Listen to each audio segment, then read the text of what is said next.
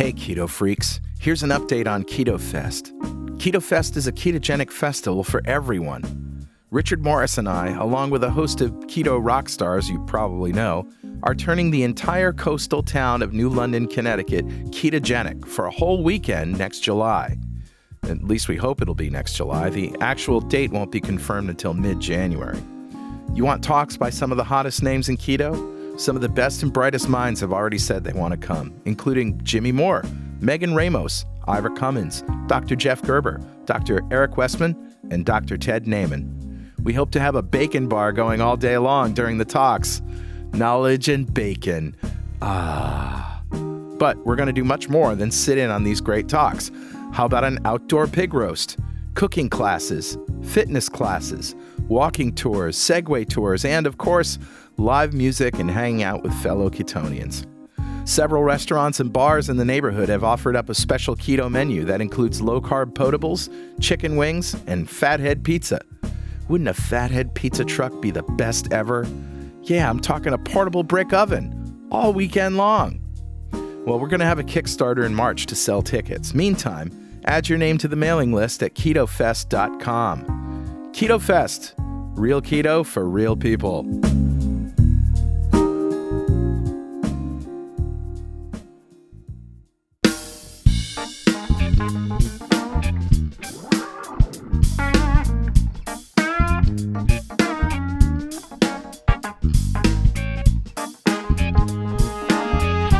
Welcome back to a very special holiday hangout edition of Two Keto Dudes. This is Carl Franklin from Connecticut in the United States, and in February 2016, I put myself on a ketogenic diet to take control of my metabolism. In just 2.5 months, I managed to reverse all my markers of type 2 diabetes with diet alone. As of now, I'm 80 pounds lighter with no signs of diabetes or heart disease. Hi, I'm Richard Morris in Canberra, Australia, and I've been on a ketogenic diet for almost 3 years. When I started, I was very sick with complications from type 2 diabetes, and within 6 months of starting a ketogenic diet, all of my biomarkers of disease had disappeared. I've also lost about 80 pounds, and I've completely turned my health around. And this show is a document of my progress through ketosis and Richard's experience thriving for years in nutritional ketosis. Yeah. And hopefully that might help a few people who are curious about this kind of dietary hacking. Yeah, we're not doctors. We don't want to give anyone any medical advice, but we are keen to share our own experiences. We're actually both software developers, so we're not afraid of a little technical detail, are we, Carl? Nah. We have done some research into our own deranged metabolisms and the science behind them. We hope to share some of that research. Where possible, we intend to put links in the show notes to cite research supporting any claims that we make. And you'll probably work out pretty quickly that we're both foodies. Oh, yeah. We love to cook and we love to eat. In every episode, we both share a keto recipe that cannot be ignored. And this episode is no exception. That's right. So let's start podcast number 46, The Holiday Hangout.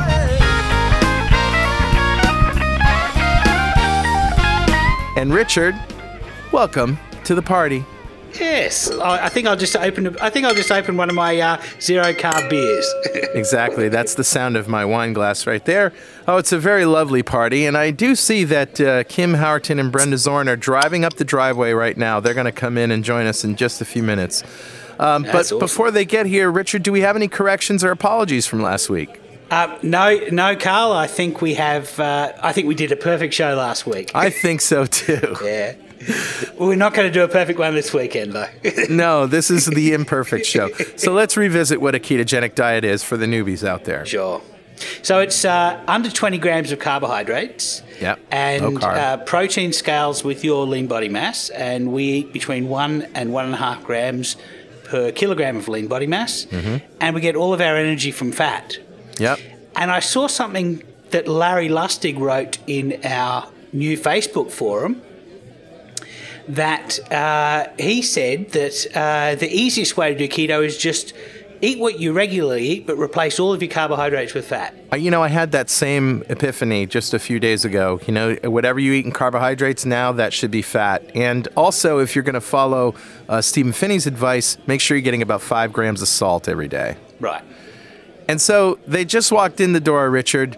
Kim Howerton and Brenda Zorn. Hi, ladies. How are you? Awesome. Hey, how's it going? Brenda, how's your holiday shaping up? Oh, Pretty good. It was warm out today. It was 32 instead of minus 18 in Minnesota. In Minnesota. And Minnesota. I think I heard Floyd the cat there say a few words. Was he right there too? Oh. There he is. Kim, how are you? I'm doing pretty good. I'm in California where it never gets as cold as Minnesota, so every day is a good day. You're not in California. You're at our holiday party. I'm always in California in my mind. I love that. Yeah. Yeah. Well, Kim and Brenda are hanging out today for a special 2-hour show. Yeah. Woohoo! And we're just going to hang out and, be with you on this Christmas Day, which is when our show is being published. And so I want to know, people, how was your week? Richard, how was your week? Yeah, mine was pretty good, actually. I went to a meetup, that's MEATUP, in Canberra, and with a group of 10 people, and they were all keto people, and we had... Now, I cooked for them the meal that I had as my recipe last week, which was pulled beef in beer. Yeah. And which was really nice. And we also had somebody made a rabbit terrine. Oh.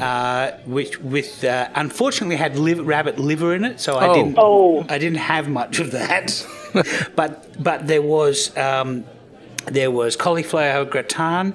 There was lamingtons, which is an Australian dessert and it was a low carb version of lamingtons made with almond meal, and so lots of low carb food, and that was fun. It was the first time I'd ever been to a meetup with other keto people, and I had a ball. Oh, that's great. And other than that, interestingly, you probably know that I went on metformin again about 3 weeks ago. Yeah. Well, my appetite has decreased significantly. Really? And I'm back to losing about a pound a week. So Wow. Nice. I've lost 1.5 kilos since I went back on metformin. Isn't that great? So it turns out that, as long as you're in a fat-adapted state, it's actually working really well. Yeah, it helps increase my insulin sensitivity and depress the creation of glucose overnight. So, wow. For me, it's doing really well, and I'm looking forward to. I'll probably stay on metformin now for maybe the rest of my life. But it was nice to be able to go off it for 4 months and not see my blood glucose change. Yeah. So that if anyone ever says to me, "You're not really cured of diabetes because you still have drugs," I can say, "Well, I went off it for 4 months and my glucose didn't change." So. I love it. That's awesome. So that was my week. Kim, how was your week? My week was pretty good. I'm doing a lot of holiday prep because it's soon to be the holiday. And I come from a family that really likes Christmas a lot, which is interesting because we're Jewish. Half. But I think my mother married a Gentile mostly so she could, legitimately appreciate the Christmas tree. But no, that's a total joke. Yeah. My father has many good qualities, we get not that. just the fact that he is not a Jew. But we now I've offended all sorts of religions. No. This is the way a holiday party should go. That's right. So it was a lot of prep stuff, a lot of shopping. I love Christmas too, so I cook the dinner for my family, my extended family as well. So figuring out what that's going to be. Yeah, what are you thinking? What are you thinking for dinner? dinner? Well, I got a call yesterday from my mom who was like, "Let's not do what we were planning on doing," which was going to be a pork roast wrapped in bacon. My family is not keto, but I sort of push things in the keto direction.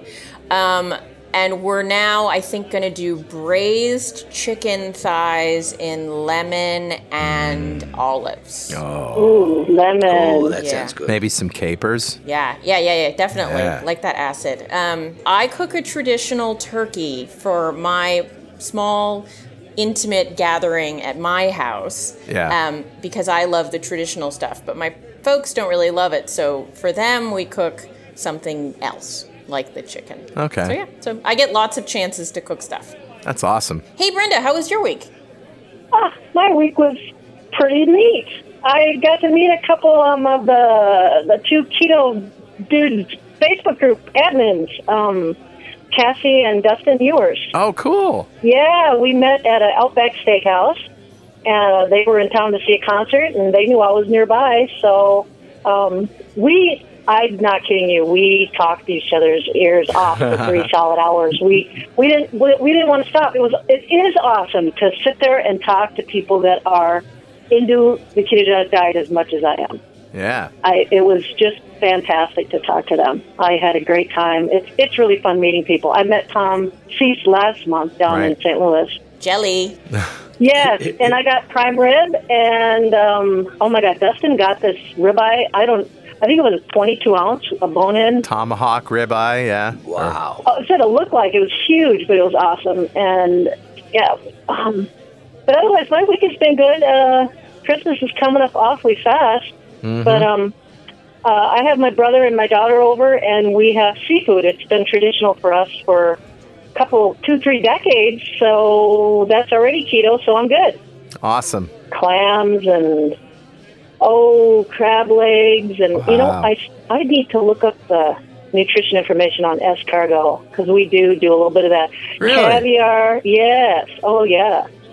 I looked it up the other day for some reason. Did you? Which was weird, but now I can't remember. It was, it definitely fits within keto. Sure. Oh, I'm sure. I mean, because even I think squid has a few carbs, but we usually do shrimp, and we do a little caviar, and I just don't do it on crackers anymore.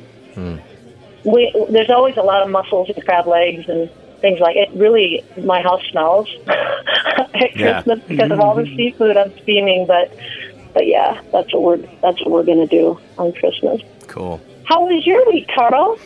Well, pretty good. I also am anticipating the Christmas holiday.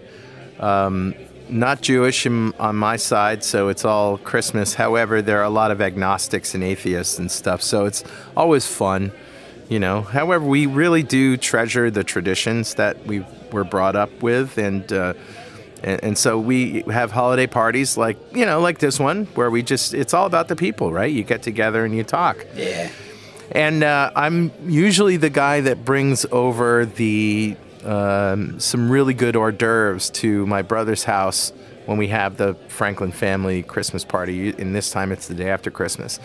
And what I did last year and the year before was I grilled some ribeye that were marinated in Asian flavors. So you're talking soy sauce and a little Sesame teriyaki oil. sauce, sesame oil, some ponzu, Nice. and garlic, and I always used sweetener. I never really used sugar.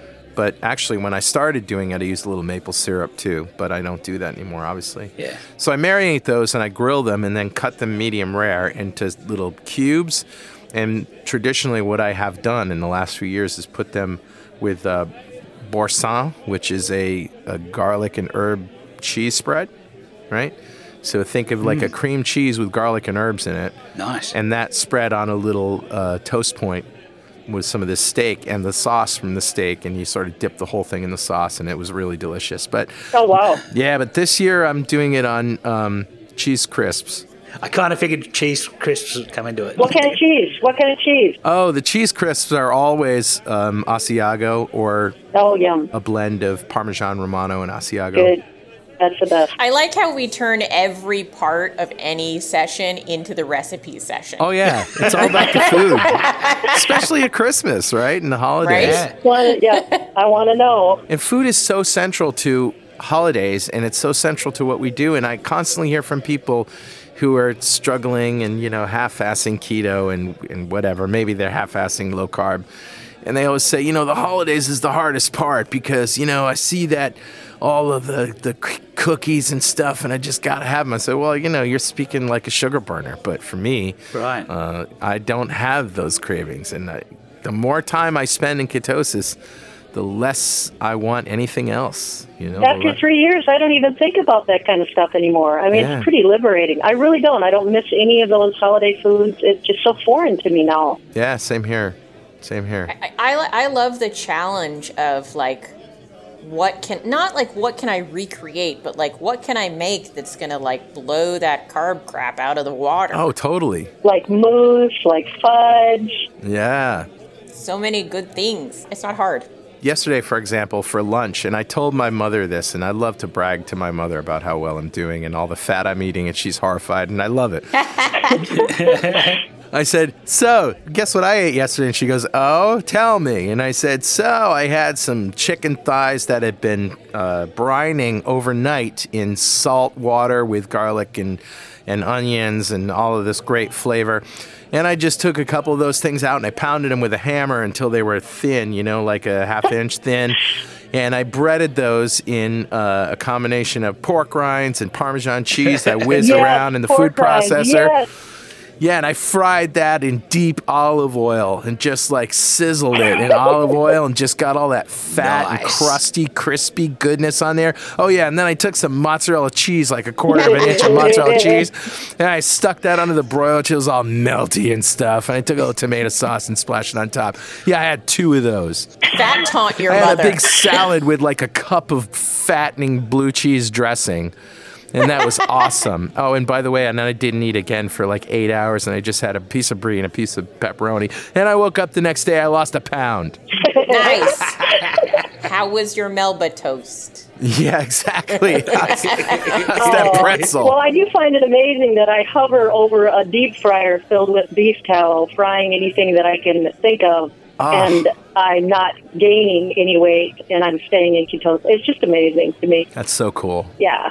Yeah. Does anyone else get confused? I see people come on the keto boards and they'll be like, I can't get this much fat. I can't eat this much fat. I can't get it in. Easy. How do you? And I'm like, what language is this you speak? I don't understand why it is it was never hard for me to eat enough fat to feel happy and good and satisfied. I had this experience with somebody just hours ago.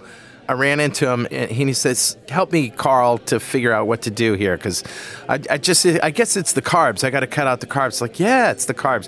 He said, but I just don't know if I can eat all that stuff. I'm a busy guy. I'm on the go. I can't. And I said, here's what you do.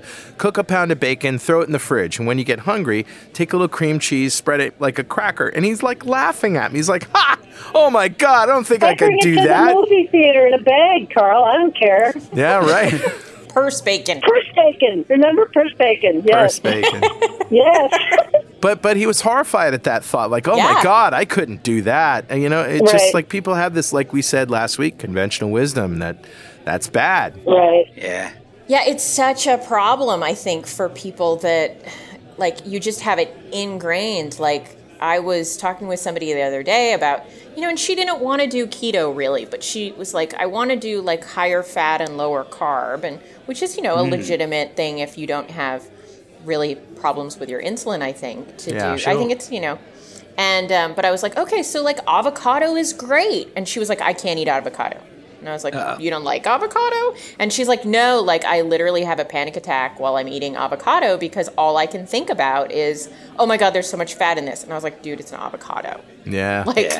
It's okay. It is a real problem. People are afraid to eat fat. Fatophobia. Especially butter, bacon. Oh my God, my cholesterol is going to go up is what they're brainwashed to think. I mean, they really still believe that. There are even low-carb people who are anti-fat. They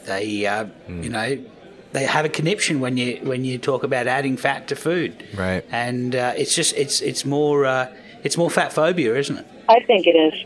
I think people it's so hard to lose that indoctrination about what is quote unquote healthy, and it's horrifying in some ways because I was listening to somebody talk the other day who was running a food company, he did meals, and he was saying that to put the healthy label on their food, they had to up the carbs so that the fat would be a lower percentage of the total calories. I saw that too. Oh, no, you're kidding. Yeah. To fit in the category of quote unquote healthy. And he was like, I was horrified. Yeah. I'm horrified. Because now I've got I'm making the product increasingly unhealthy so that I can label it healthy. Right. Yeah.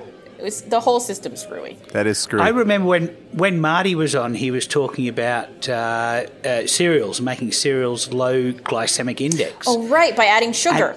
by adding sugar, because sugar has a glycemic index half of pure glucose, because it's only half glucose. That's right. And all of the grains in there have a glycemic index pretty much of 100. Oh. It's incredible. Unbelievable. So I had this, and this is the problem. I had this conversation with my mother's boyfriend today, who's 80 years old, but he says, I just have a problem trusting anybody because you see so many differing opinions, and doctors have differing opinions, and there's so many products out there that claim to do this and claim to do that, and they don't, how do you know who to trust? And I said, well, that's why you have to do the research. Right. You've got to show people how to do the science, I think. No, you're right, and it just speaks to my frustration that we're shouting into the void because we're lumped in with everybody else who's got the solution and the silver bullet. No, listen to me. Right. You're trying to tell them, and they're looking at you like you're crazy. And I'm like, no, really, listen. Okay,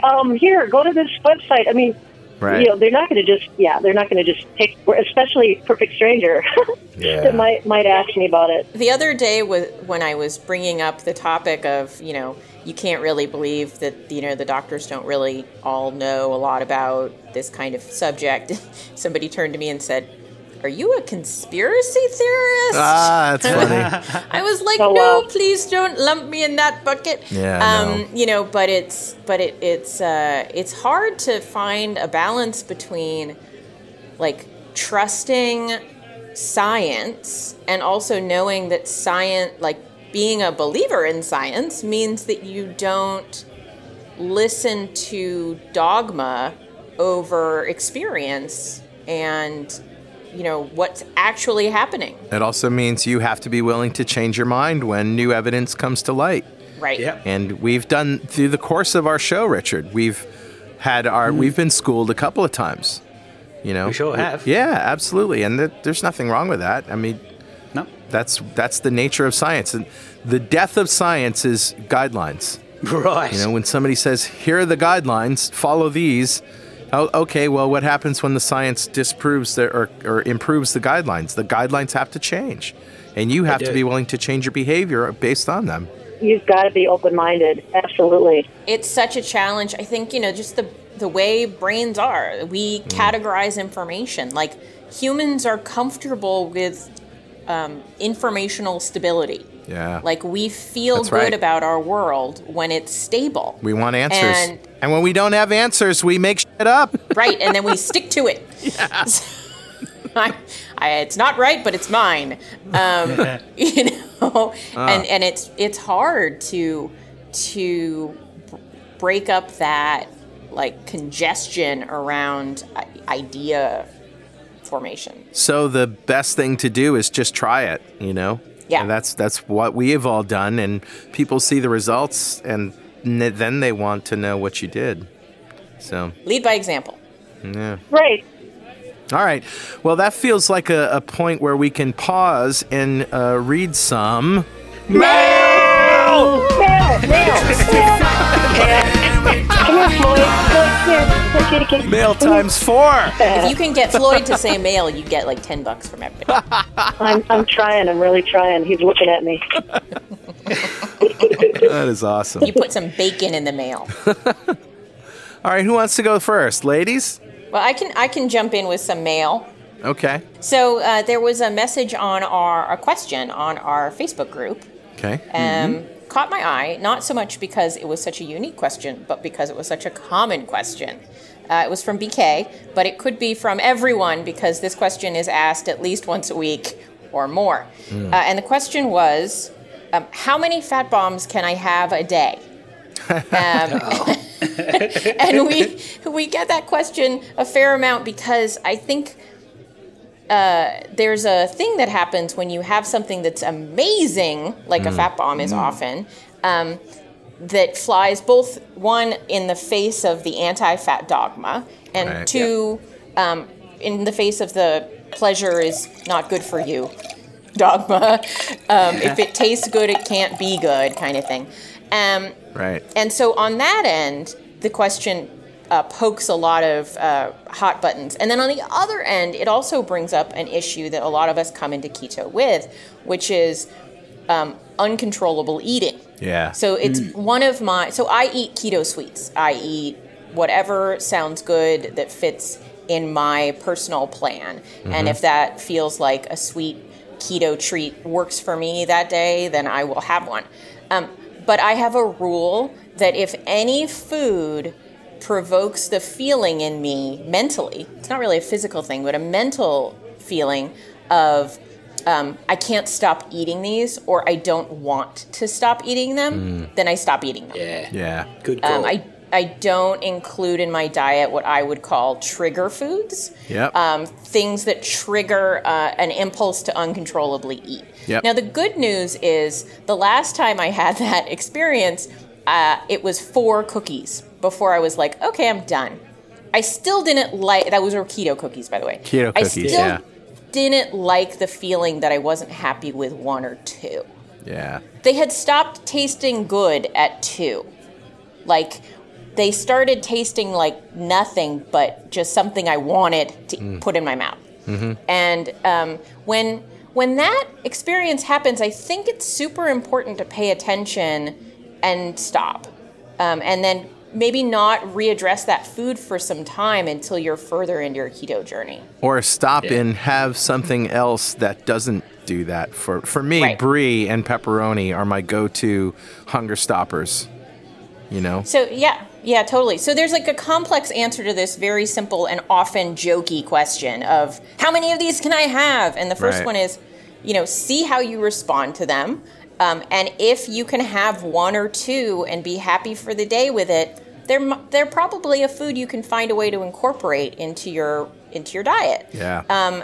If you have a response that's more alarming, or more like your pre-keto days with food binging, then perhaps they should get tabled for a while. I think it all comes down to mindful eating. I mean, this is one of the things. Before keto, I was eating mindlessly often. Just shoveling it in. And since going keto, I've been able to contemplate the process of eating while I'm eating, thinking, what is this doing for me? How am I feeling about this? And I think that's an important step to get to in your journey. And we should preface this by saying, the people who aren't experiencing that, it sounds like, something that's unattainable for you. And maybe we're just saying that it comes naturally. It just happens. It's not anything that you have to work at. Most of the treats I fix are really high fat. Most of the, they call them fat bombs. I don't like to call them fat bombs. I like calling them keto candies. And I make chocolate and, with coconut oil and 99% chocolate and, extracts and things. Yeah. And, but I actually do get to the point where I feel like I've had enough. You know that feeling you get when you've had quite a bit of fat and you're just like, oh yeah, I definitely don't want any more fat, right? I'm done, yeah.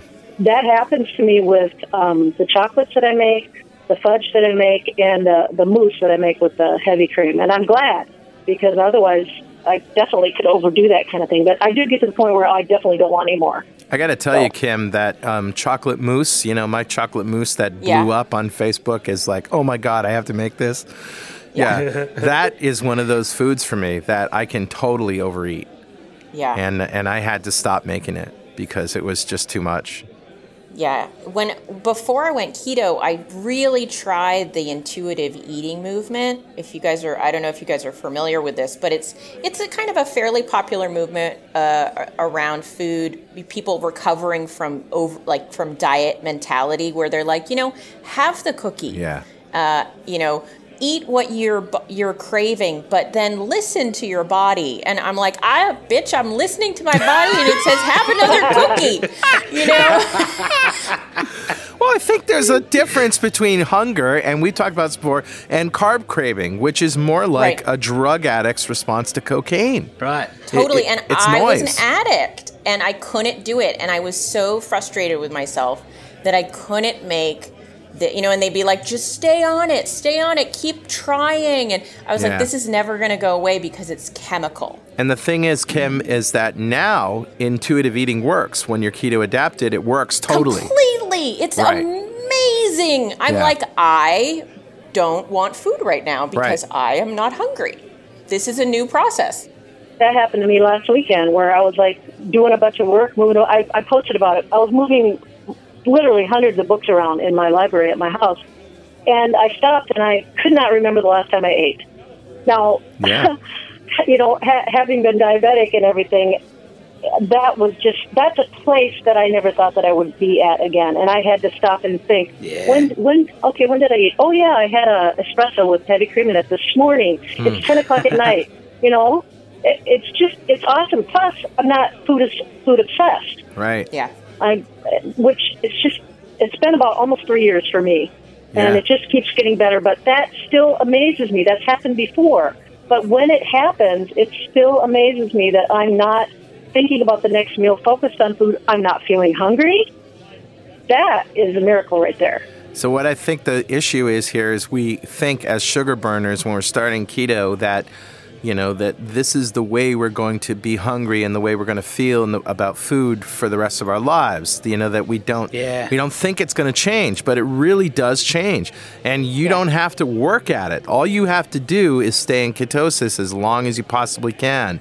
And the more time you do... That's the magic, yes. That's the magic. The more time you do that and the fewer lapses you have, the sooner you're going to get to that magic place of fat adaptation, keto adaptation, whatever they call it, where you just are in control and you're not hungry all the time and you're not a slave to fast food and all the other evils of modern civilization. Sure. Yeah. Yeah, it's so hard to believe that. I mean, it is. From the time I was sort of entering puberty at 9 to the time I started keto at 39, I had been not in control of my cravings and hunger. Me too. And it just didn't occur to me that it could actually ever work for me. And then boom.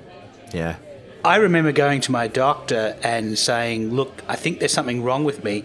I am hungry and I've reached the physical capacity of my stomach. I cannot eat any more food. I cannot fit any more food in, and yet I crave food. I remember when you talked about that before. That is so sad. And he didn't recognize that and help you with it right then. Yeah, I did an MRI to see if there was, because he thought maybe there's a tumour or maybe there's something that we can look blockage. at your or really? something a tumour in there that just is craving because food. You're hungry and you wanted to eat because you were hungry, so you ate more, and you literally your stomach couldn't hold more, and you're still hyperphagia. It's called. There was a lot of self-hate for me because I did think it was my fault. Of course, they kind of talk to you when you go in. So much they shame you.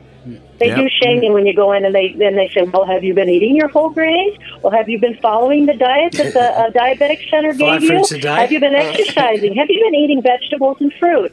It's like, stuff you, I totally have been doing everything you say, and I'm getting sicker, Here's the thing. The doctors concentrate on what you should eat and not on what you shouldn't eat. Right. Do you know? It's more important that you omit the things that are causing you problems than you add the things that are supposedly helping you. And vitamin C is a perfect example, right? Fruits and vegetables. You got to eat your fruit because of all the antioxidants. Somebody tweeted me just the other day and said, I'm trying to have this argument with my doctor who insists that I eat fruit so that I'll get all the antioxidants and all of that and non-inflammatory or anti-inflammatory properties. And I said, well, the reason you're so inflamed is because you're eating so much fruit. So, of course, you need more anti-inflammatory stuff. But how about addressing the cause of inflammation, which is high carbohydrates, which fruit is essentially high carbohydrate food. I had a clue into this process early in my life that I didn't put the pieces together on, but I remember when I would have a big meal and I would feel really over full, in a way that didn't feel good, which was Thanksgiving a regular occurrence in my life, may I say, not just on Thanksgiving. Yeah. And I would have a piece of candy and I would feel less full. Interesting. And weird. My suspicion is I was spiking my insulin. Yeah. So and disposing of all the glucose in you. Yeah. Yeah, exactly. So it's a way that I'm not hungry. I eat something high in sugar, and suddenly I'm hungrier again. you guys, before keto, how many of you guys, after you ate a meal, would get really, really sleepy and didn't understand why? All the time. All the time. Yeah. I know it happens to a lot of people, especially diabetic, but I didn't understand why that happened. And it got to the point where I was almost teased about it because, like, oh, now you're going to go comatose. Or Yeah. I mean, before keto, I was just tired kind of all the time. Yeah. Oh, yeah. Right. I had so much fog from just spiking blood sugar and carb coma. Well, you know, that it's funny that you brought that up, guys, because the email that I'm going to read is addressing just that from a guy who isn't diabetic and yet had all of those symptoms of tiredness and all that. Listen to this. So this is from actually an early user of our forums, which opens today, which we'll talk about, ketogenicforums.com. So this is from somebody called Stupid Robots. And this person said, I was never morbidly obese. My peak weight was 227 pounds at 5'8", putting me at a BMI of just under 35. I was never diabetic. I never had my toes amputated. I never had surgery or lost any teeth. I never had to take medication to control my blood pressure or blood sugars. I was never diagnosed hypothyroid, adrenal fatigue, or autoimmune. My weight never stopped me from doing everyday activities, but I woke up tired every day. I had no energy. I had no libido. I was depressed and hungry all the time. I was going up a pant size every 6 months or so. My back hurt, my neck hurt, I got nosebleeds, I got headaches, I got all manner of digestive trouble, I fell asleep driving. Yikes! oh, Yikes. Something was definitely wrong with me and it was getting worse. That was just over 5 years ago. All of those conditions that I never got, I know I never got them because I discovered the ketogenic diet. My food addiction and poor handling of blood sugars had me on a path to poor health and early death. I'm so glad I discovered this way of life in my mid-20s. Wow, mid-20s. Oh, yeah, well done. Yeah, instead of my mid-60s before the damage was too bad to be undone. I know bacon and butter saved my life, and I'm so happy that communities like this are getting the message out there. wow, what a smart guy. And, At mid-20s? Wow, Yeah, how about that, huh? that's something. I know one of our mods, Donna, commented that she would gladly give up a few toes if she could have realised this in her 20s instead of in her 40s. Yep, And I think it was Cassie Ewers, who you met, Brenda, this week, yes. who said toes are better than French fries, and we made a shirt out of it, and I wear it all the time, and people ask me, what the hell does that mean? That's a great conversation starter. You know, the thing that I love that I'm not as big. I love that I'm not as unhealthy. I think the thing that I love the most maybe is how not constantly traumatized I find my mental experience. Oh, yeah. And if I could have saved myself the mental suffering of my weight and health in my 20s, gosh, I would probably be like a CEO of an enormous fancy company at this point. So just that frees up so much mental bandwidth. It does, doesn't it? I mean, I totally agree. Richard and I are both computer programmers, and our success is measured on our productivity. And my productivity has gone through the roof since I can just sit down and work straight for 6 hours or 8 hours in a day and do what would have taken me 3 days before. Yeah, one of the things that I'm trying to do these holidays is to organise for all of my nieces and nephews to get a insulin test around about their 25th birthday and then every 10 years after, and to try and give them the opportunity to find out in their mid-20s what I had to wait until I was 38 to find out. Yeah. And that is... Yeah, correct insulin assay? Yeah, so what I want to do is to get them to do an oral glucose insulin response, which is or OGIR, which is what we know of as the Kraft test. Not a lot of labs know about it, and so we may have to do the ghetto one, you know, where you have a sneaky, you fast overnight, then you have a sneaky 75 ml of glucose, and then go in and do your test 2 hours later and And that's that is diagnostic for most people. What I really want to do is, because these kids all share my DNA, and my grandfather was diabetic and only discovered this in the last 8 years of his life, and my uncle is diabetic and I'm diabetic. It runs in the family, and so here's the opportunity to discover the hidden diabetes by doing this insulin assay test maybe 20 years before their glucose goes crazy. It's a good idea because it means hopefully you can find out, like Stupid Robots did, in your 20s, and you've got a lot of opportunity to correct things before the damage is done. You know, Richard, that's really great. And you talked about the sort of quote-unquote ghetto version of doing the Kraft insulin assay. And Dr. Kraft... Ghetto version. Yeah, I know. Yeah, Dr. Kraft was a guy who figured out how to predict where you are along the spectrum of diabetes, or very early on, something like 25 years beforehand, you can detect it, right? Yeah, 15 or 20 years, yeah. Yeah, and we did a show about this with Ivor Cummins called Mad as Hell. I remember that, yeah. And this is episode 27 of Two Keto Dudes. Why aren't they doing that then? It's standard medical care. Why?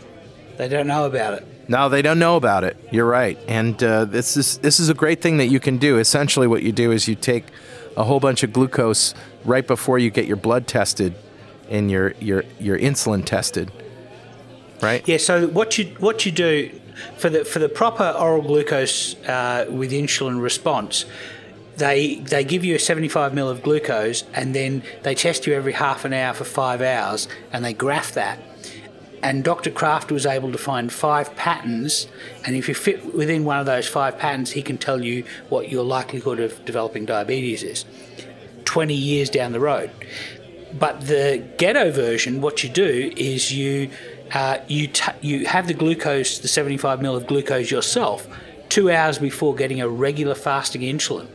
And the fasting insulin, if you are over 30 milliunits of insulin per litre, then you are definitely hyperinsulinemic. If you are under, then you are likely good, likely not normal insulin. But there is a few people for whom you really should do the 5-hour test. But the thing it really is for my nieces and nephews, have the 75 ml of glucose, 2 hours later go get a test. If you're over 30, then do something about it. And that something about it is just reduce the amount of carbohydrate in your diet. If you get it when you're in your 20s, you only have to reduce your carbohydrate to a moderate amount, and you should be fine. If you wait until you're in your 40s or 50s, you have to go ketogenic, and you have to fast, and you have to do all of these things. You have to do lifting, and you have to do exercise, and you have to really work very hard to get yourself back to a position of health.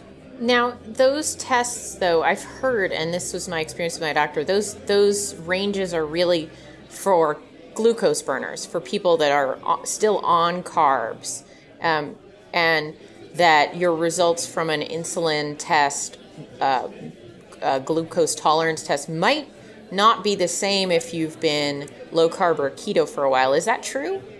Yeah, if you've been keto for a while, then what happens is your body becomes really good at burning fat, and all of your cells decide, hey, we can burn fat and we're getting a lot of it, so we're going to become good at that, and we're going to reduce our ability to deal with glucose so that the brain gets the majority. So it's really glucose. It's a glucose-sparing adaptation that your body goes through.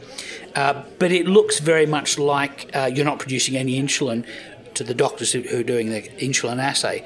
So if you are keto, what you really have to do is you have to go non-keto, eat a regular amount of glucose, at least 150 grams of glucose every day for 2 or 3 weeks prior to the oral glucose insulin response. That's the only reason I haven't done it, because I don't want to eat 150 grams of glucose. Oh, I don't want to do that either. My doctor was like, well, I could give you the glucose test, the insulin assay test. She's like, but why don't we not and say we did? And just say that you are hyperinsulinemic because you seem to be, and you're keto already. So the solution we'd have for you when you prove to be hyperinsulinemic is to do what you're doing now. Yeah, right. Good call. I like your doctor. Richard, it's interesting that you plan to do this with your 25-year-old cousins and things, but this is a great thing to do, but you also have to convince them that you know what you're talking about. And how do you do that? Use big words.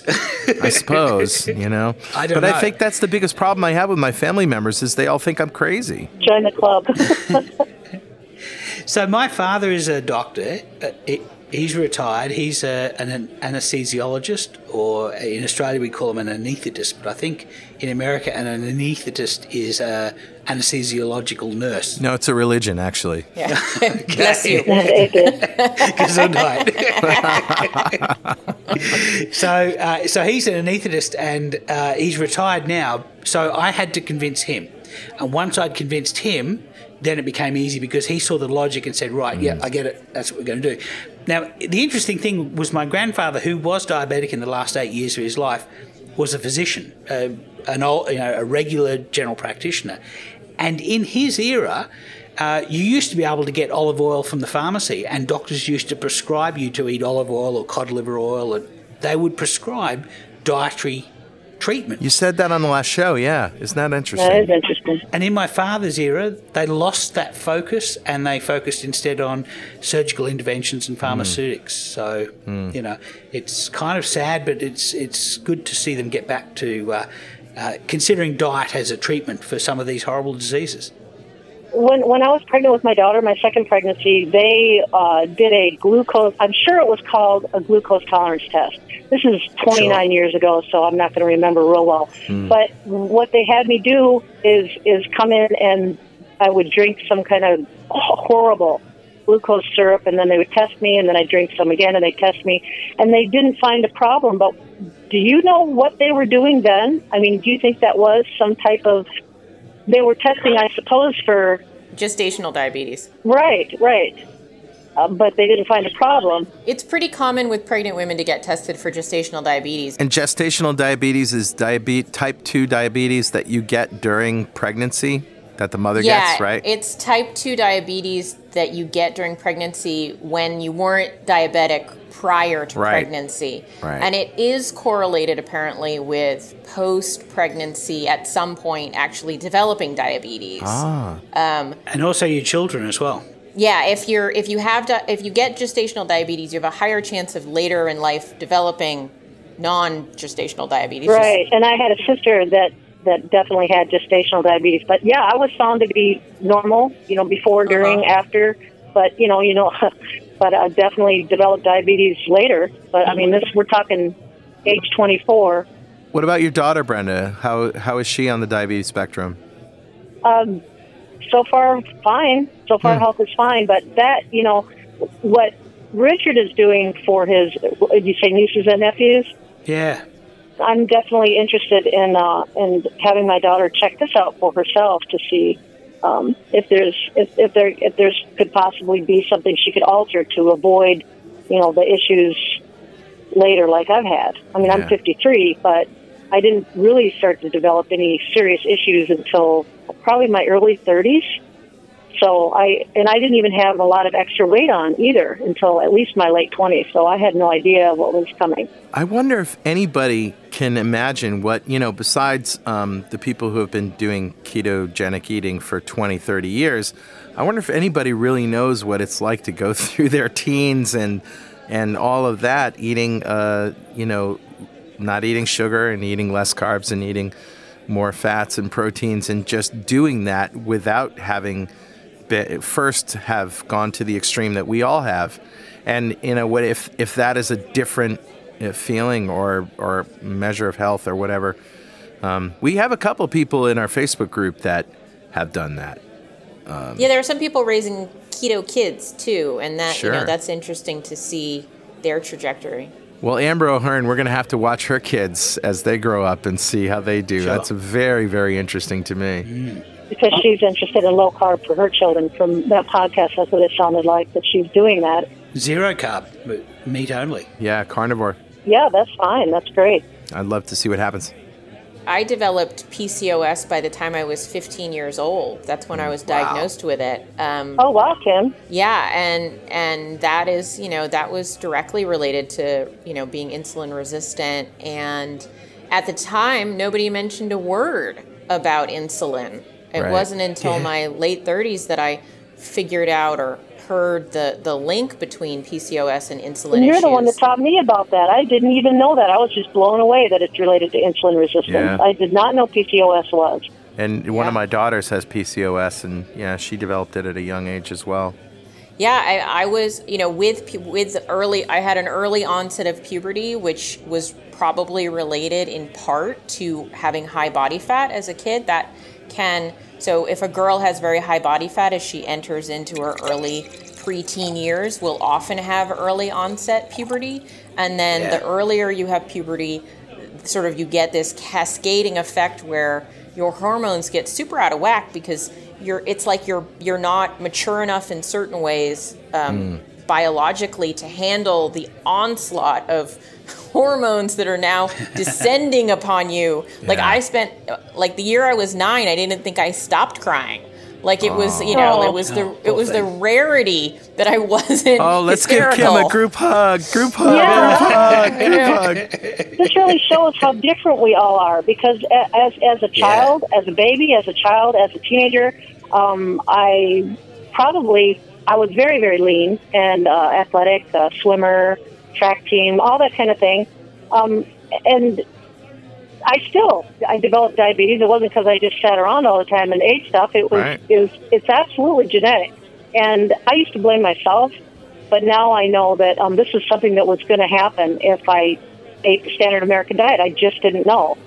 And I think I'm still mad as hell. I probably always will be. Should be. I think that when at my physical, the doctor first discovered that my fasting blood glucose was going up, and they said you're pre-diabetic, and they sent me to the American Diabetes Association nutrition training classes. It's training you how to be more diabetic. Yeah. I had to sit with other people while they passed around these little pieces of plastic food servings so they could show you serving sizes. And it was all about eating a certain amount of fruit, a certain amount of grains, and eating 6 times a day, 3 snacks, 3 meals. I think it was almost 140 grams of carbohydrate. And that just made me sicker. But it just really pisses me off because I was a lean, healthy, athletic child. This insulin resistance is in my family big time. I have 4 siblings, and they all have some form of metabolic syndrome.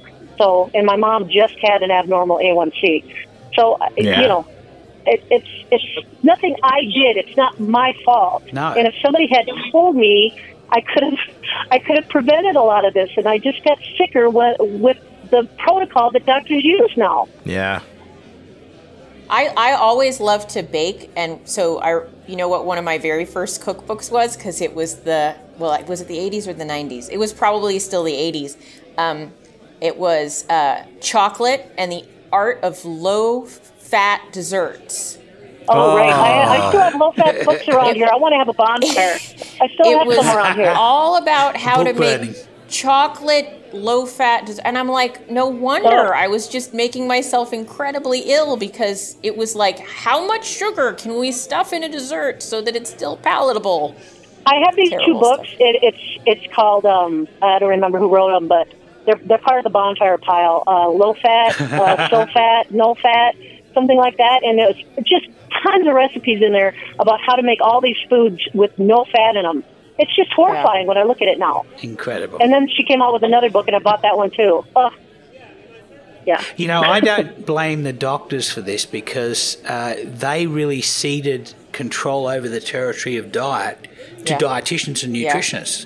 So the doctors really aren't allowed to say anything about diet. And if they do, like Tim Noakes or Gary Fettke, the dietitians drag them through the muck. It's not the doctor's fault. I mean, a lot of doctors don't quite understand how diabetes works. I remember the one that I went to, they wanted me to eat 300 grams of glucose a day. That was the diet. And it was a weight loss diet. They were focusing me on reducing my calories while increasing my whole grains and fruit and vegetables. It's so easy in this keto world to kind of direct your ire at the doctors, but I totally agree with you that, I mean, for every doctor I've ever met... Who do I get angry at? I'm angry at somebody. I don't know, the nutritionists, dietitians. Every doctor I've ever met got into it because they care about people and they want to make them healthy. Yeah. That's the thing. We really have to realize that we are changing the doctors, right?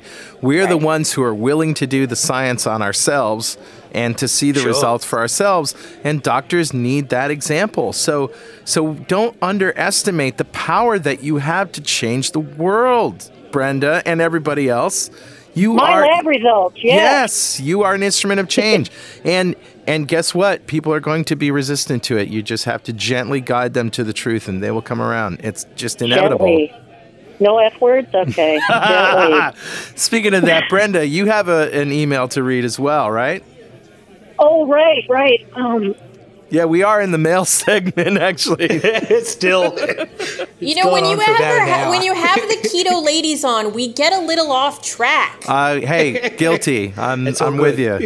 Richard and I are just... Fault. It's definitely Richard's fault. Okay, that's why it's a 2-hour show. Australians. I have a post in the Facebook group that we really had a lot of fun in yesterday. Yeah, we did.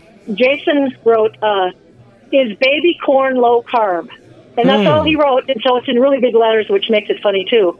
And, of course, people got on there and said, no, corn is not keto, corn is not low carb, because they thought that he was, even though he said, is baby corn, low carb, they just saw corn, or maybe they don't even realize that those little tiny baby corns that you get in Asian cooking sometimes, those little miniature corn cobs, they're totally different than sweet corn that you get in a can, or sweet corn that you husk and boil and eat with butter, which none of us are going to eat that. Yeah. I mean, I don't know, maybe there's somebody that's ketogenic that does 50 grams of carbohydrate and eats half a cob, but it's not worth it. Sweet corn is very high in carbohydrate, but baby corn is not. Baby corn, I've got a jar right here in front of me. Baby corn, it's got like... I even went on the USDA.gov site because that they have really good information there. I've consistently, it's ndb.nal.usda.gov, and you can put any amount of food in there and any type of food. Anyway, they had 4 net grams of carbohydrate per 130 grams. It was like. And that's what my jar says. That's basically what my jar says. They're pretty low carb. Like 2/3 of a cup of baby corn is only 4 grams of carbohydrate. Wow. Because they haven't had the opportunity to make the carbs yet. Right. I mean, it's very, very immature. They're not sweet tasting. They taste a little bit corny, like, a corn tortilla would. But, no, they're... And so we went back and forth on here, and a bunch of us were having a lot of fun with it. Some people... got a little bit serious and said, hey, you better not eat corn, and that's not a good idea, and it's a grain, and grains are not keto, and we kind of just kept kind of saying, it's really not corn, it's not like sweet corn, it's different. And I took some photos of my nutrition label and the baby corn itself so people could see what we're talking about. And then a couple of people are like, oh, well, I think I'm going to maybe have some of that then. Yeah, I did. I didn't know... Yeah. The reality is baby corn is corn. Oh, yeah. It's literally baby corn. It's super early in its life cycle. It's like zygote corn. But the reason it's I love so that low word, zygote. Yeah.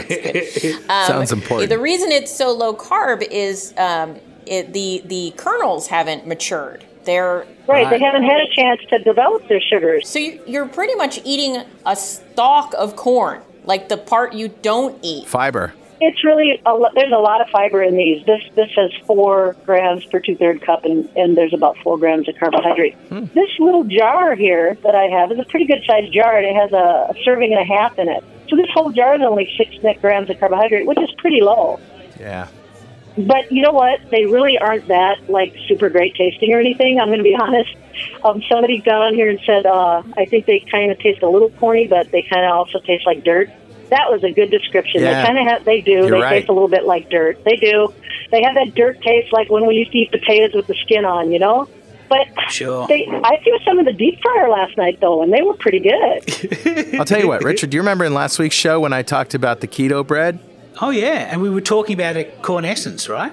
Yeah, that's right. Yeah. What if you blitzed the baby corn into the batter for almond bread, which I made, which I Right. talked about last week, and now you've got a little corn flavor, and you got the consistency of cornbread. That actually might be good. There are recipes right on this. Is baby corn low carb? There are recipes right on here for tamales and cornbread and stuff where people have done that. Tortillas? Wow, what a great idea! Mind blown. Tamales. You can make the masa with them Wow. and cornbread. Oh, I love tamales. Oh, corn chips, fried corn chips. One of our mods, Gabor, he said do not blend it unless you want to increase insulin response. So, Oh, yeah. And I said, and I asked, I trust, isn't he the geneticist? I mean, I told him. Gabor's Yes, it is. brilliant. Yeah, I know. And if he says something, I'm paying attention, and I've told him that before. Okay. But, yeah, he did. He said if you blend it, you increase insulin response. It makes a little bit of sense because it, you know, well, we don't eat apples, but if you eat an apple, it's going to be a slower response than drinking apple juice. Well, or applesauce, yeah. Well, part of that's the fiber loss. Yeah, it's breaking down the cellular walls. Okay. So I don't know. But I'm not too worried about it because if I do eat baby corn, I literally only eat a few pieces. Last Yeah. night I ate like 4 pieces. Oh, yeah. Throw it in a stir fry. It was kind of fun. It was something a little different, and I got to throw it in my deep fryer, which I always, you know, everything goes in the deep fryer over here right now. So anything that can go in the deep fryer goes in there. Brenda is like the culinary version of Will It Blend, but it's Will It Deep Fry. I know, will it fry? Yeah, it's like ghetto deep frying. I don't know. Hey, have you guys deep fried broccoli? Seriously. No. Broccoli, fresh That's broccoli. good. Okay. Broccoli? You Oh, take that's fresh good. broccoli. In duck fat. Yeah, well, that'd be good. No, beef tallow or pork lard. And Oh, yeah. deep fried at about 365 Fahrenheit. The top, the little florets on the broccoli, the little buds, get crispy when you deep fry the broccoli. And the broccoli, the stem part gets tender, like it would if you steamed it. But those little buds get all crispy. Oh, my, so good.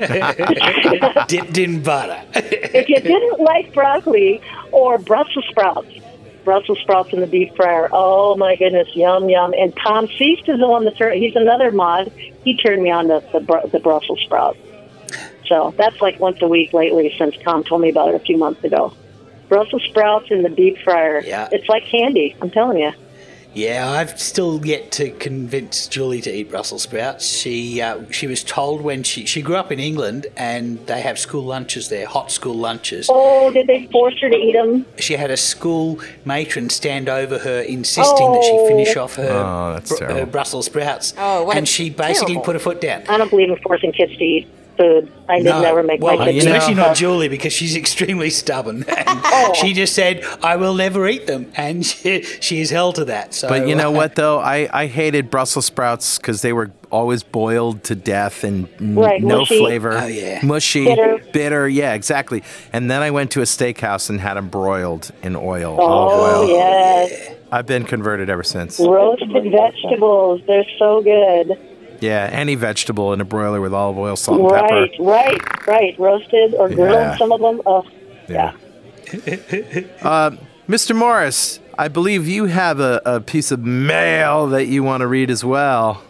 Yeah, so I've actually got 2 pieces of mail. Oh. One is from the old, Ooh. and that's our Facebook group, and one is from the new, which is the forum. Which launches So- today at ketogenicforums.com. yay! Woo! Exactly. Yeah. So the old one is from Juha Kankanpa, and he says, "Got some good news this week and want to share it with people who understand what I'm on about. I'm a type 1 diabetic for 28 years. About 6 months ago, I was told that if my kidney function continues deteriorating as it has in the last 2 years, I will be on dialysis or need a transplant within 3 years. About 5 months ago, I started my journey on a ketogenic diet because I wanted to get better control of my blood sugars and also to be better prepared for endurance runs. He's an endurance runner. Yeah. And he says, at that point, I wasn't even thinking about my kidney function until I read somewhere that there has been cases where people managed to get some improvement with ketogenic diet. So, he says, this week was my moment of truth. I got my test results back, and to everybody's surprise, my kidney function is now normal. Normal. At normal level. Wow. I know. That's so great. He says the kidney specialist couldn't believe it. She was simply saying that she has never seen this kind of thing happen before. Wow. Happy days and keto on. Keto Happy on. days and keto on. I'm speechless. That's awesome. Think about it. Jason Fung is a nephrologist, which is a kidney specialist. Yeah. Yes. And a lot of nephrologists have made their way to the ketogenic diet. And it's funny that a doctor that I had in the 90s or something like that, I went to an HMO. I know, the ultimate evil, right? And she said, yeah, as far as the low carbohydrate diet, we don't know what the long-term results are on kidneys, and it could be bad for your kidneys. And that scared me. And as it turns out, it's exactly the opposite. A well-formulated ketogenic diet is wonderful for your kidneys, gives your kidneys a break. There is actually some science here, but it's in mice. And this was from Charles Mobbs, who has, and we'll link this paper in the show notes. And he found that he was able to completely reverse diabetic nephropathy, which is diabetic kidney disease, with a ketogenic diet. Isn't that great? So there is evidence behind this. So, but not a lot of evidence in humans. But Juha is certainly a shining example of an evidence that a ketogenic diet can help for kidney damage. As a matter of fact, I saw, and I don't want to take away your thunder here, but I have another one from Kathy in Two Keto Dudes Facebook groups, and she said that my story is that I was diagnosed with diabetes around 14 years ago when I was 36. I've tried many things to keep the progression of this insidious disease at bay. You name it, I've tried it. But in the last couple of years, my glucose levels crept up while I happily pretended it wasn't happening. However, you can't ignore it when you have horrible pains in your feet and you can't focus your eyes properly. I watched my grandmother have both of her legs amputated as a result of undiagnosed diabetes, and I wasn't prepared to suffer the same fate. So I took myself back to the doctor and had the usual raft of blood tests that resulted in an HbA1c of 9.7. Ooh. My doctor told me to look closely at my diet. No bread, pasta, or other heavy-duty carbohydrates. I took the medication, which is Combiglise. I don't know what that is. It's a combination of metformin and a DPP inhibitor. Oh, great. Yeah, it's a common diabetic Okay, drug. So she said I took that medication for 6 weeks and then ditched with my doctor's approval. 4 months after the original A1C, I have tested at 5.5, which is considered to be non-diabetic. Booyah. Coincidentally, I needed an abdominal scan for another issue, and the radiographer told me that it was great. She could see my internal organs so clearly, and so I had no fat around them. Yay. Wow. And that's just months. A couple months later, she had no fat. She had been diagnosed with non-alcoholic fatty liver disease only a few months beforehand. So there you go, Richard. I mean, there's, it's not proof, of course. It's an anecdote, but that falls in line with what you're saying with this research, that just in a couple of months, you can clear up all that visceral fat that's around your organs. I cannot wait to get a DEXA scan and see what mine is now. Oh, I have not done it yet. Can't wait. So I had my DEXA scan. Nice. I'm actually showing the piece of paper, and my lean body mass was almost 2 kilos heavier than I thought it was. So I'm actually a lot more dense than I thought I was. Yeah, more muscle. Julie's been telling you for years. You just wouldn't listen. I have been told this for years. And the other thing is that my body fat was a lot lower than I expected. My body fat's 25%, and I thought it was like 27%. So, Richard, you got to scan those and post them online so that we can see your DEXA scan results. Will you do that? I'll think about it. You must have scanned those into the mod group. I thought I saw your DEXA. Yes, I shared it with Tom and with everybody in the mod group. You know you're keto when you bring your DEXA scan to your Christmas party. Yes, true. I can't wait to get one. That's all I asked for Christmas. Hey, speaking of parties, I hope you listener out there are enjoying our holiday episode of Two Keto Dudes and Dudettes. And here's to you. Cheers. Cheers. Yeah.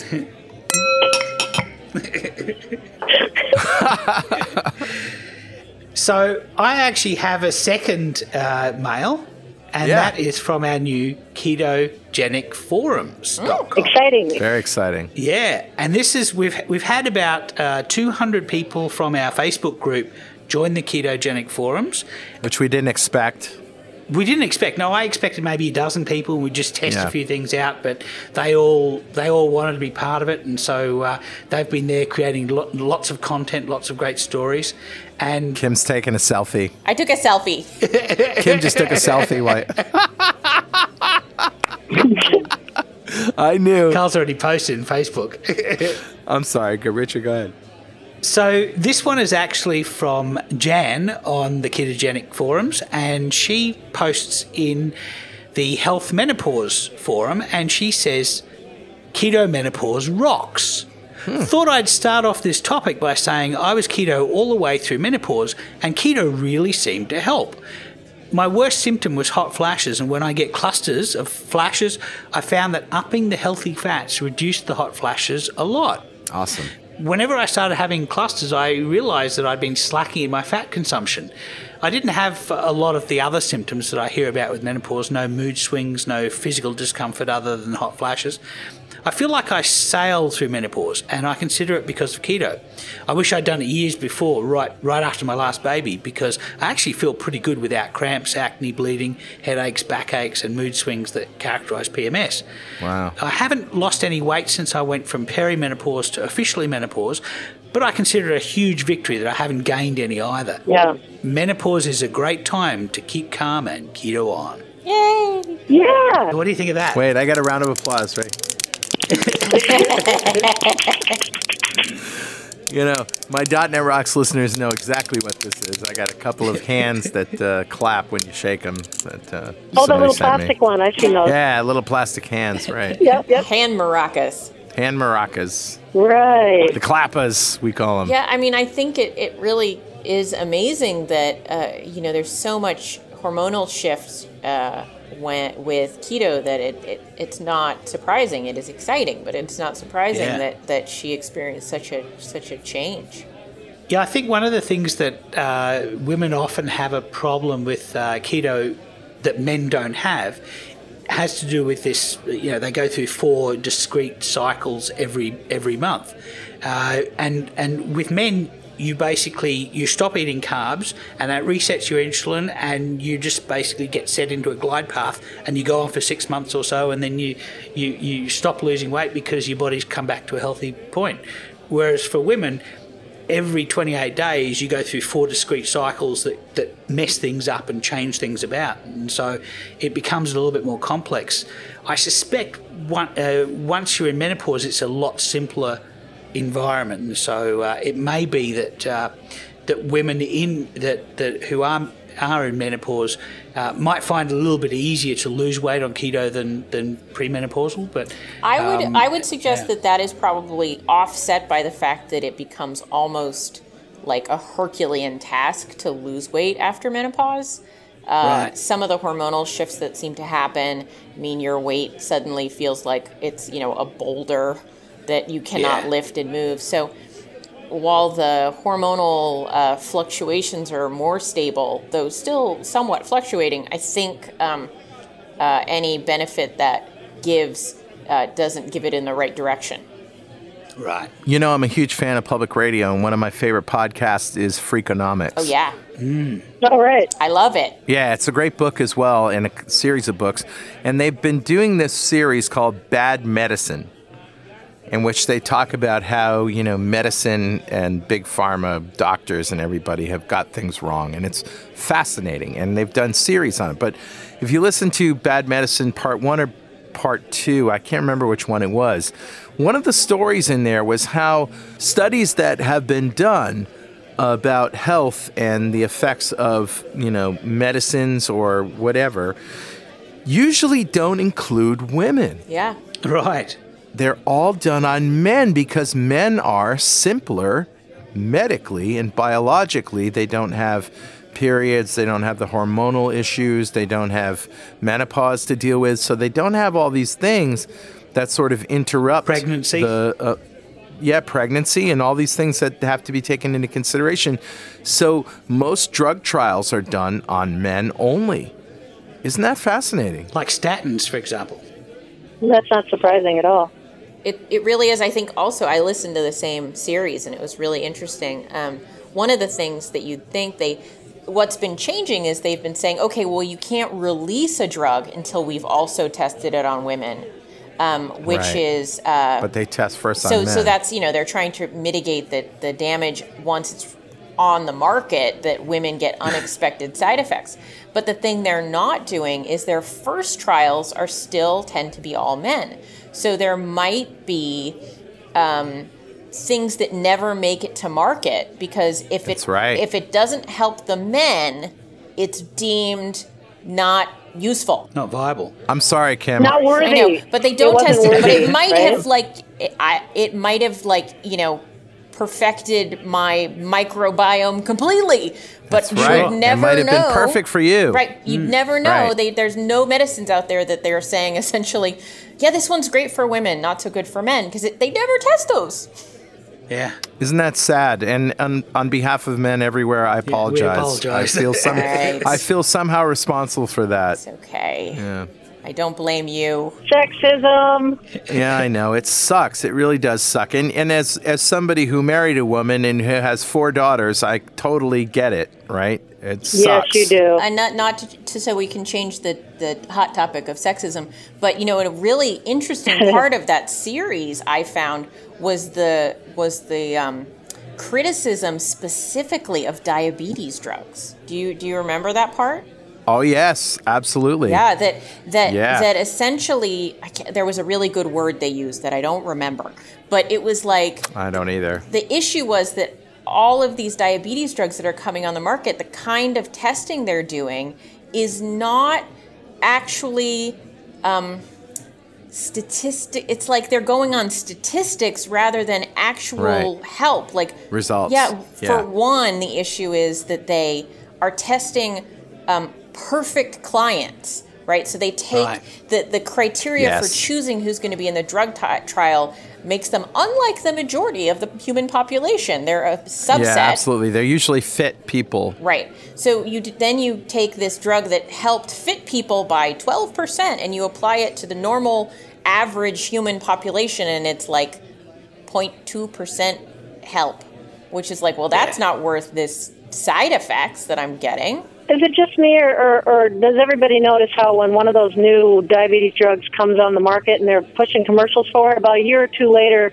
they're pushing commercials with lawsuits where people are suing because they ambulance chases over and over again. Yeah. Well, the other part that they were saying that's wrong with these studies is they'll do something like, oh, if you take this diabetes drug, they're saying you'll have less risk of heart attack, right? But they've never actually tested the direct correlation between heart attacks and taking this drug. What they've done is they've said, if you take this drug, it lowers this other biomarker, and we believe that lowering this biomarker leads to a lower risk of heart disease. There's no direct proof, no evidence. Yeah. There's a lot of this where they do a study to see what proportion of the population have different levels of this biomarker, and then they determine what their mortality rate or their incident rate of the disease is, and then they can basically build a correlation between, if your blood glucose goes up by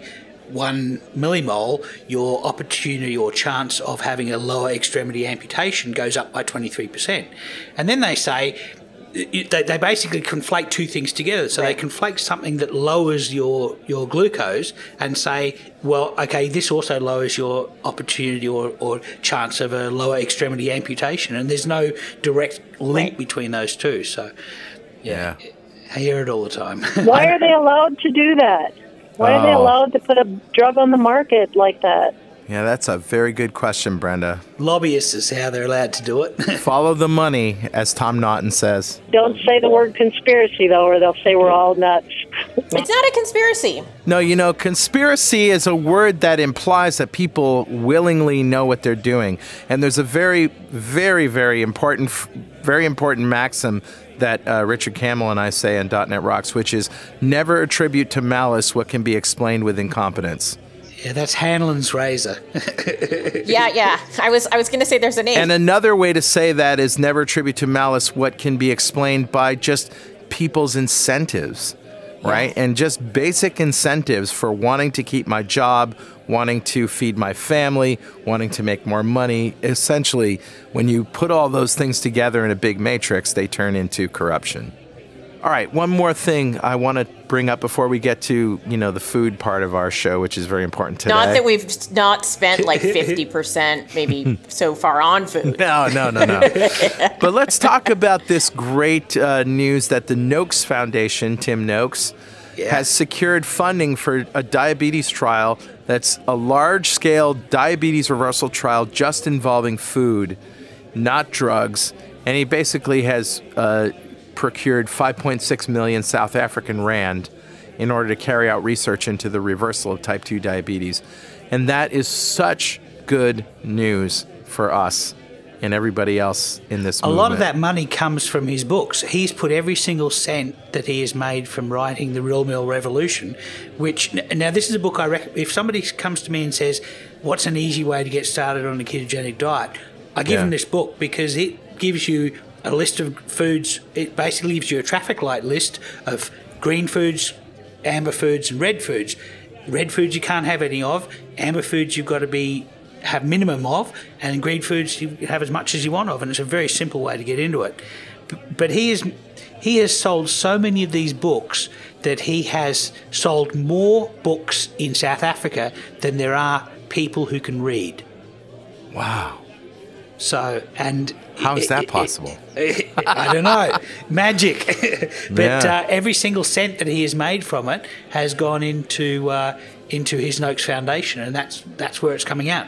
Now, what about the book Good Calories, Bad Calories? I hear a lot of people read that book, and that turns them around into a ketogenic, Gary Taubes. Good Calories, Bad Calories actually was one of the early books I read. I read it when I was actually low carb but not ketogenic, and it stayed with me and really spoke to me about things that I was maybe not doing correctly. But I have to say, I think it's an amazing book. I can't recommend it enough. But for me, it was much more a sociological book than a how-to. I definitely think... Are you talking about Good Calories, Bad Calories? Yeah, Good Calories. Did I say the other book? I think Good Calories, Bad Calories is an amazing book, super interesting. But his book, Why We Get Fat, for me was much more of a, oh my gosh, like that is totally opening my mind to exactly what's going on in my body. Okay.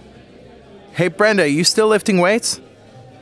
Oh, absolutely. Twice a week. I was there on Tuesday, and I maxed out another machine at 220, and a couple people walk by, and they're just looking like, who are you? I love it. She's a and beast. It's incredible how good I feel, how energized I feel. I go in there 15, 16 hours fasted because I normally do intermittent fasting, and I only eat between 4 p.m. and 8 p.m.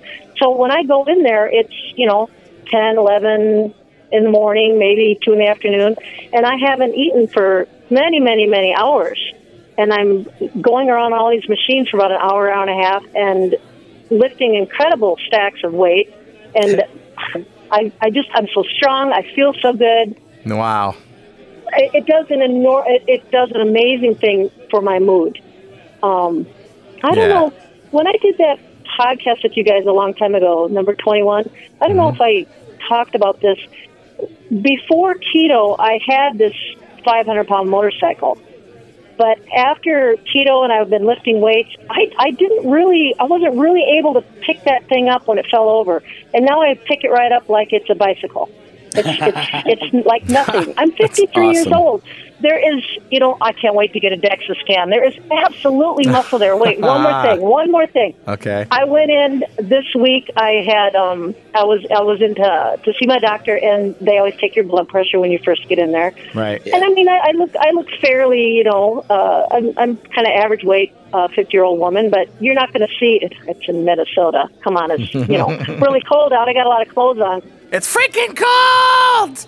You're not going to be able to see any muscle on me, And women, anyway, they kind of hide their muscle under pretty good amount of fat under their skin anyhow, even if you are lean. So she goes to put this blood pressure cuff on me, and she grabs the regular size one. Yeah. And then she starts to put it around my bicep, and she's like, oh, I guess we need the bigger one. And I'm like, yeah, I think you do need the bigger one. You got some muscles, baby. I know. And then I like to brag. I love to. I got quite a bicep there. And then I like to flex it. And then I like to, would you like to feel it? I did that to Cassie and Dustin. We're sitting at a restaurant, and it came up, and I'm like, well, you guys got to feel this bicep. I mean, really feel it. They reached across the table and kind of touched it with one or two fingers. I'm like, no, you really have to feel it. I grabbed Dustin's hand and put it on my bicep, and I flexed it. I'm like, you feel that? It's huge. So, yeah, weightlifting is an amazing thing. It really is. I feel so good. Hey, guys, guess who just showed up? Who? It's Amber! Welcome to the party. Hi. How you doing? Merry Christmas, Happy Hanukkah, Happy New Year. Thank you. Same to you. Happy Ramadan, whatever it is you're celebrating at this time of year. Festivus. Solstice. Yeah. Yeah, we're just geeking out here and talking about keto and our year. And Brenda was just talking about lifting weights. And how are you doing?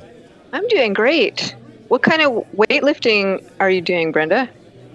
What kind of? Oh, gee, I don't know. I just do my own thing. But I mean, I just doing full body stuff. Biceps, triceps, abdominals. I get into the glutes and the quads, and I'm pushing about 400 on these machines. So I'm going to have to move over to the free weights because I pretty much maxed out all that stuff. But no, I belong to a gym, and I asked the trainers how to show me how to use the machines, and pretty much have been adding weight to them on a consistent basis. And she blows everybody in the gym away. I'm not following any particular program at all. I just kind of do my own thing, and it's working. So that's cool. So Amber, did you get a lot of good feedback on your show, Carnivore? Yeah, it was great. A lot of people wanted to hear more details about what is actually going on, how I eat, and whether or not I'm able to stay in ketosis when I eat all that meat, and great questions like that. And the short answer? Yes? Yes. I figured. Easily. I figured. Yep. Oh, yeah, I did zero carb for 7 months and was very strict with it. And I really enjoyed that show, Amber. Yeah, it was good. I'm definitely going to do it again. Yeah, it did a lot for me. You're going to start on the 27th? Yeah, Daisy was talking about doing zero carbs starting, I thought, in January, but the 27th of December? Maybe I'm starting rumors, Peer That's pressure. okay. I'm going to do it again soon. I really enjoyed it. It does teach you a lot about how foods affect you when you take so many different things away like that. It did for me. Yeah. And I felt really good on it. So. Well, that brings our show almost to a close, but we want to emphasize how awesome this new ketogenic forum is for not just conversation, which we have on Facebook, but for being able to go into the area of interest that you are in and specifically talk to those people who have that experience that you have. We had this issue on Facebook where we were trying to talk to the diabetics and the type 2 diabetics and the insulin resistant people, and the ketogains people would come in and talk about you need to... Their way of doing things. Yeah, their way of doing things, which is different for their body types, and it's perfectly valid. And so the forum is a way that we can sort of segment those things, and everybody can get the advice that they need for their particular body type. Yeah, I think the problem with Facebook is that it's not designed for information. It's designed to feed novelty, our desire for novelty. So, you go onto Facebook and you're rewarded when you see something new. And Facebook knows that. And so what they do is they feed you something new all the time with adverts around it. And you're not getting the information you're looking for. You're going there for novelty entertainment. And so that's really why Facebook really didn't work for us, because I could spend an hour working on a post explaining, fat, for example, saturated, unsaturated, and fats and trans fats, and explain all about how they affect us, and post it on Facebook, and within half an hour it was buried by everything else that's new that's coming through. I've watched you write hundreds of those brilliant explanations, Richard. Hundreds of them. Not all brilliant. I have an evolving knowledge as well. So some of the older things were wrong, and I've evolved in my understanding of a lot of these topics. But thank you for saying that, Bren. But Facebook really buried all of that stuff, and the forum is going to enable us to. We can put posts on the forum that are going to be there for potentially years. We can turn posts into wikis so that we can allow other people to collaborate with us. So, for example, that post that I did the other night about fat, I can turn it into a wiki, and then anybody can add to it and extend it and extend our understanding of. And I think what we ought to do, Richard, is next week talk about how to get around in the forum and talk about some of the keyboard shortcuts and how. That's a good idea. I was just thinking it's a lot like, when I was a carb eater, a carb burner, I would open the fridge because I was like, I know I want something. And you'd stand there and you just stare at stare into the abyss of the fridge, seeking what you want, but you don't know what you want. In our house, it's the carb closet. Do you have a carb closet, Carl? But there's things, and suddenly you're like, I have been in the fridge like all afternoon. That's Facebook.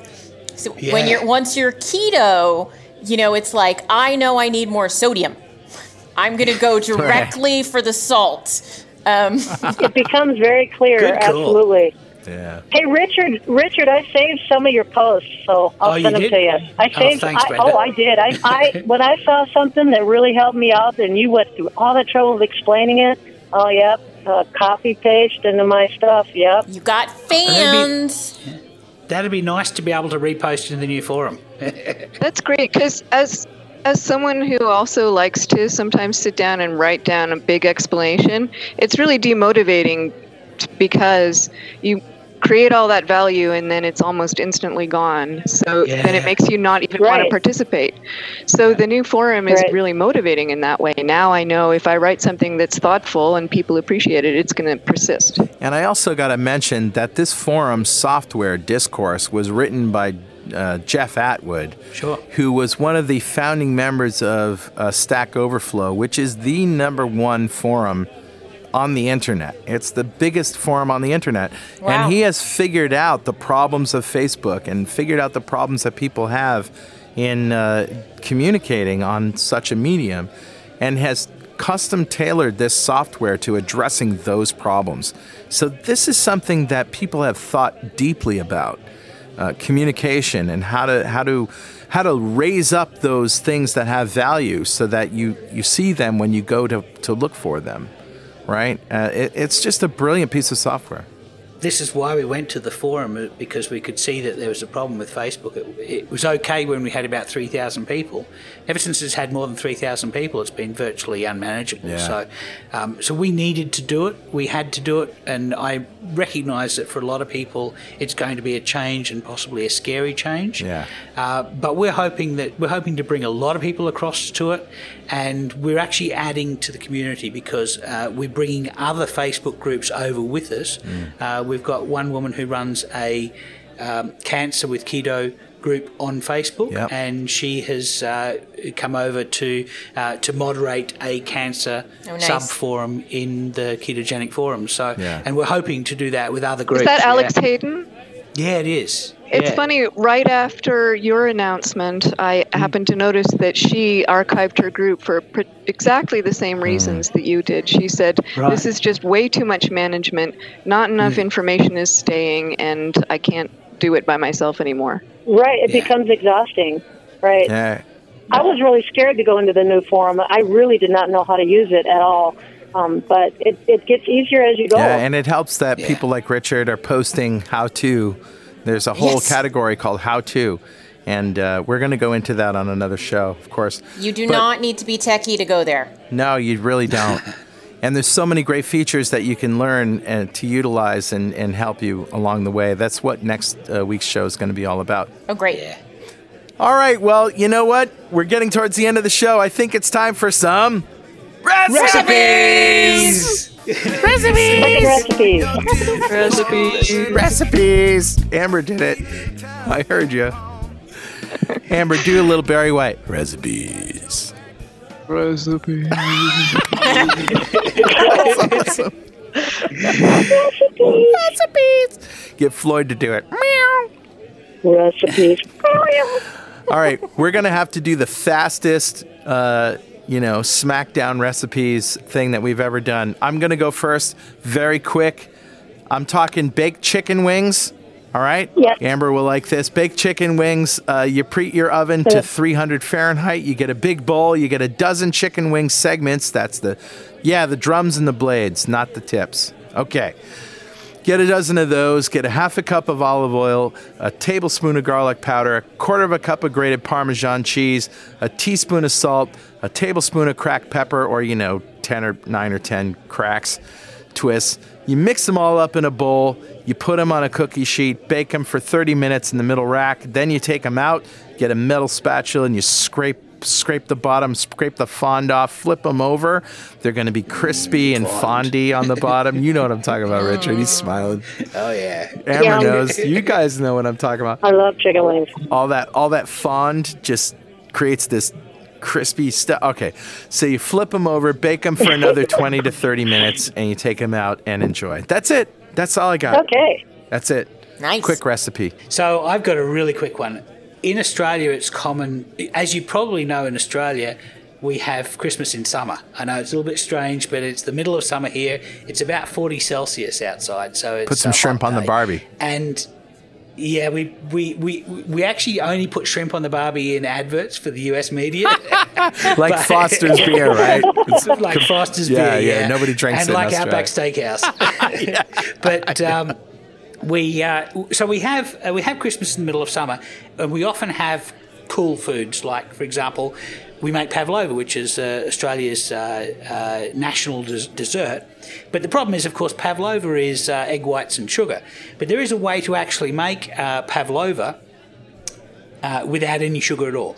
You have to use erythritol stevia blend, and I'll put the recipe on our blog. I won't go into too much detail, but basically the trick to be able to get egg whites to go stiff, which is what you need to do, is to add cream of tartar to it. A little pinch of cream of tartar to some egg whites, whisk them up, and they hold the air. And what I do, the technique that I use to make pavlovas, because if I was to put a big blob of this stiffened egg white mixture with sugar in it, or with erythritol stevia mix in the middle of a pan like you normally would with a pavlova, it would just go flat because it doesn't have the sugar caramelizing to hold the air bubbles up. Right. So what I do is I use a silicone ice block mold, and I make individual portions of meringue, and then on that I might put Kim's a lemon curd, maybe a couple of berries, or some whipped cream. Yeah. So that's my recipe. It's a simple Australian classic,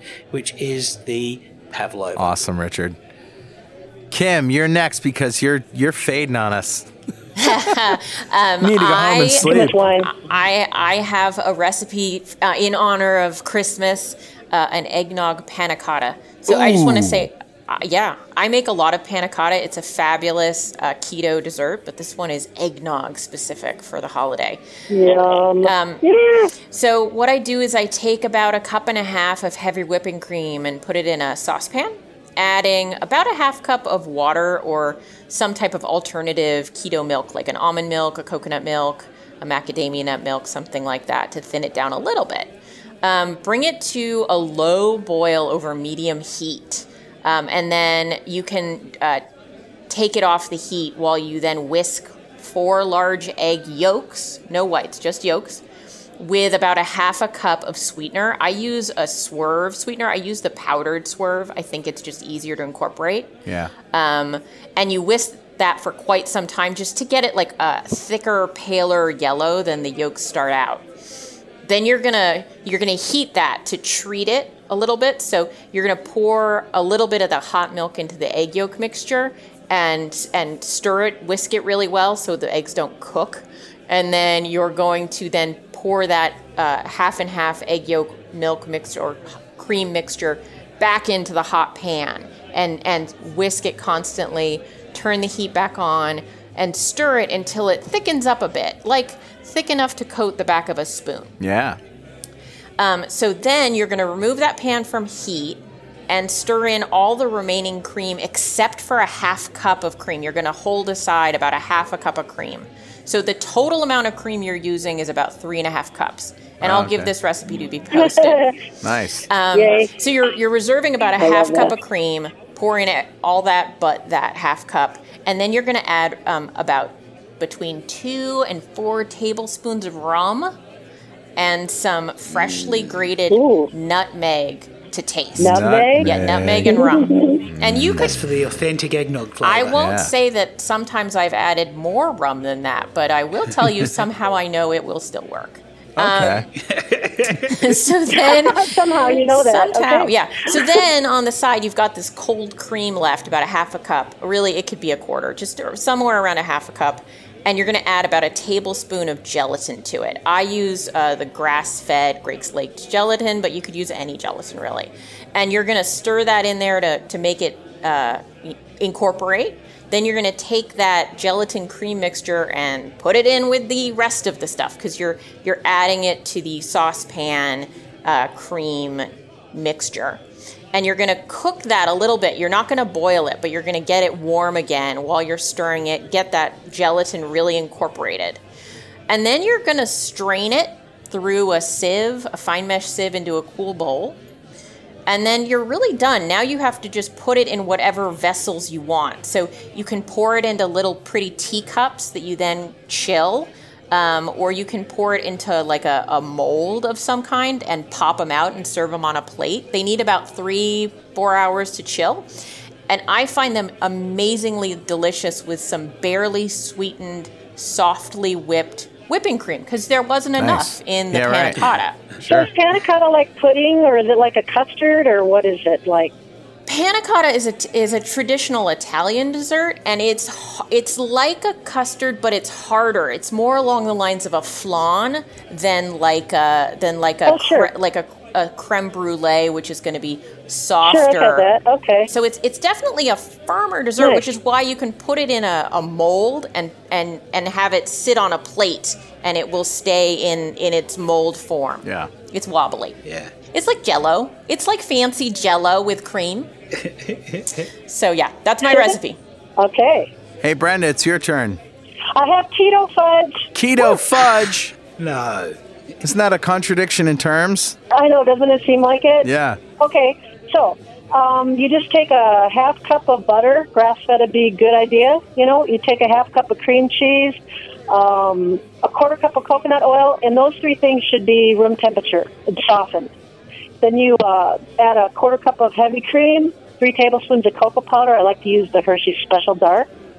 A teaspoon of almond extract, a teaspoon of vanilla extract, a pinch of salt, and then whatever sweetener you want. I use the liquid stevia drops I get at Trader Joe's, and I just keep putting drops in there until it's as sweet as I want it. Okay. And basically mix it with a hand mixer, and then I stir with a spoon. I'll stir in maybe about a half a cup of walnuts, black walnuts. I've also used pecans.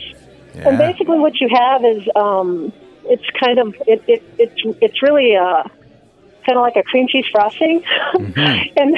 and then you spread that in a dish and freeze it or chill it until it's firm, and you can cut little pieces of fudge, and it's I think I've made it and cut it into 16 pieces that are probably about a half-inch square, and it figures out to less than a gram of carbohydrate that's each. great. Nice. And you find that's a really good thing to eat after a meal? After a meal, or that's usually when I do, and it's so rich. I normally don't eat any more than 2 pieces. Yeah. Because it's just that rich, and you've had enough. Yeah. And they're little pieces, Sure. but it's pretty nice. Packs a punch. Awesome. Well, Amber, are you gonna? Is your recipe just bones? Because I saw your video. Oh my God, I saw your video. It's like girl. Your video was, and I can't remember if it was Facebook or YouTube or whatever. But you say, hey, if you cook chicken bones enough, you can just eat them, and you're just chomping down on chicken bones. Oh, really? That's cool. Wow. That was fun, yeah. The smile on your face was priceless, though. This recipe is more festive, and it's very similar in theme to Kim's recipe. It's super lazy Christmas morning eggnog. Ooh. And all you do is just have a cup of heavy cream, and you stir in 2 egg yolks until they're blended, and then whiskey is my recommendation. 1 or 2 ounces. Wait a minute, which kind of whiskey? I like this girl. Are you talking Scotch whiskey or bourbon? I like the peaty, smoky stuff. Lefroy's my favorite. Like a Lagavulin or a Lefroy. Mm-hmm. Yeah. And that will make the rest of your Christmas morning much easier. I bet. Where does she live? I think I might show up over there. Boulder, Colorado. Come on over. Oh, my goodness. I know exactly where I've been there. All right. It wouldn't take me too long. We'll be near there in February, actually. Yes, that's true. That's true. We'll be in Breckenridge. Somebody's going to bring a bottle of scotch, and it might be me. I'm just saying it may or may not be, but... Could well be. Well, happy holidays. Merry Christmas, everybody. Merry Christmas. Happy holidays, everybody. Merry Christmas, you guys. Merry Christmas, everybody. Season's greetings. And thank you for the past year, everybody. All of our guests, all of our listeners. Carl and I have had a wonderful time over the past year, and we're looking forward to doing it all over again in 2017. That's right. And with your help, we can change the world. I think 2017 is going to be the year that everybody realizes that keto is a thing. Yeah. And it's going to go mainstream this year. Well, keto blessings to all. Keep calm and keto on. Keep calm and keto on, everybody. Keep calm and keto on, guys. Cheers. All right, and we'll see you next time on 2 Keto Dudes. And 3 Keto Dudettes. Yeah!